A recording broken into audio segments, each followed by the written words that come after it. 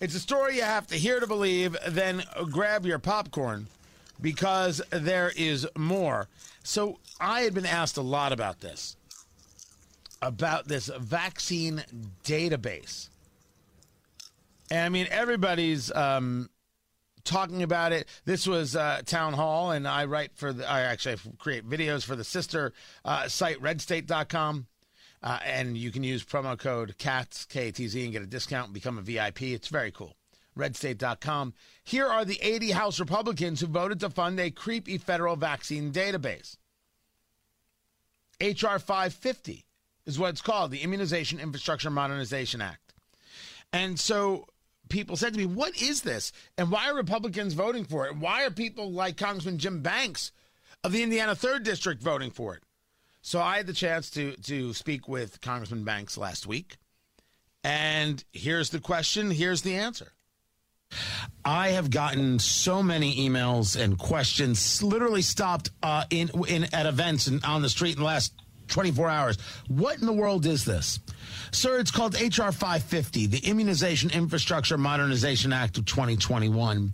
As it is described in the vernacular, this is a vaccine database.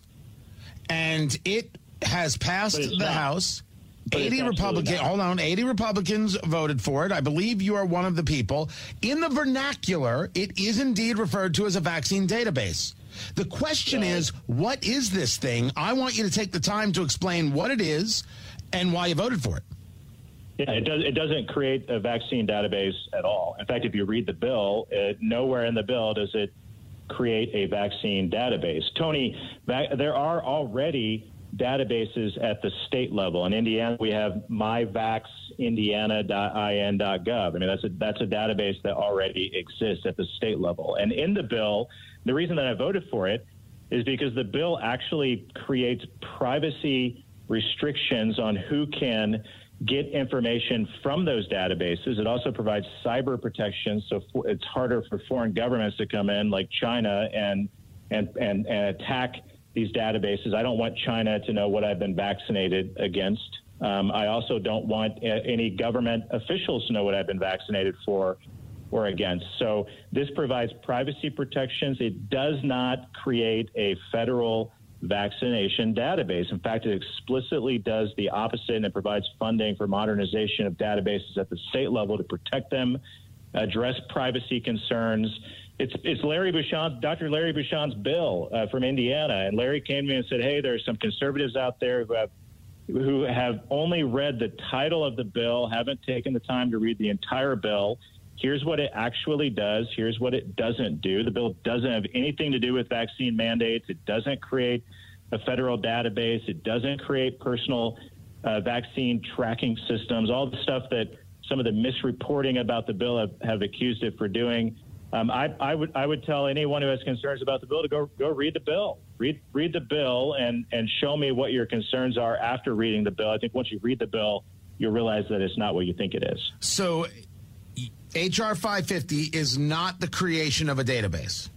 Absolutely not. Remember, these databases already exist at the state level, and no one at the federal level can access databases at the state level. But what it does do is grant resources for modernization of these state databases. Another compelling reason why I voted for it, as Dr. Bucshon can articulate as well, is if there's for those of you like me who are against vaccine mandates, if there is a bad batch of Pfizer vaccines that is released in Southwest Indiana, it aggregates the data so we can go out and find the bad batches and get them out of the system so that people aren't harmed by them. So it doesn't track people. It aggregates data to follow vaccinations, not just for COVID, but if we ever endure something like what we've endured over the last couple of years, we want to be better prepared for that in the future. I'm a conservative.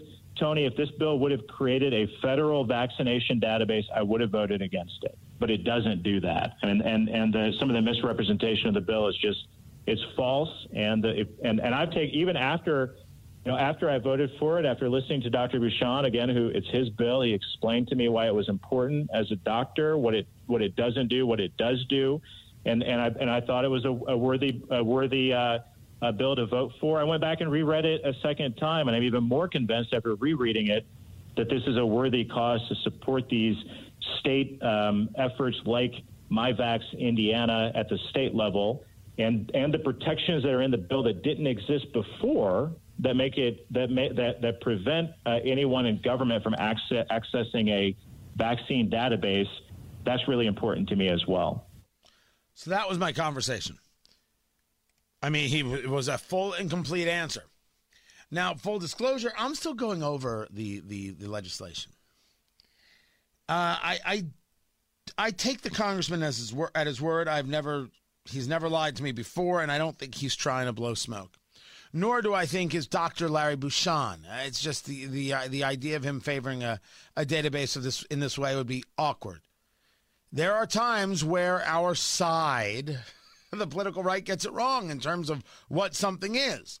We are, by nature, people who oppose government interference and intrusion and looking into our lives. And I think that's a good thing, that we are opposed to it. And being aware of it matters.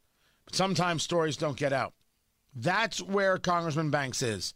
I'm up for all the conversation. If you have things you want to send me, Tony at TonyKatz.com. Feel free.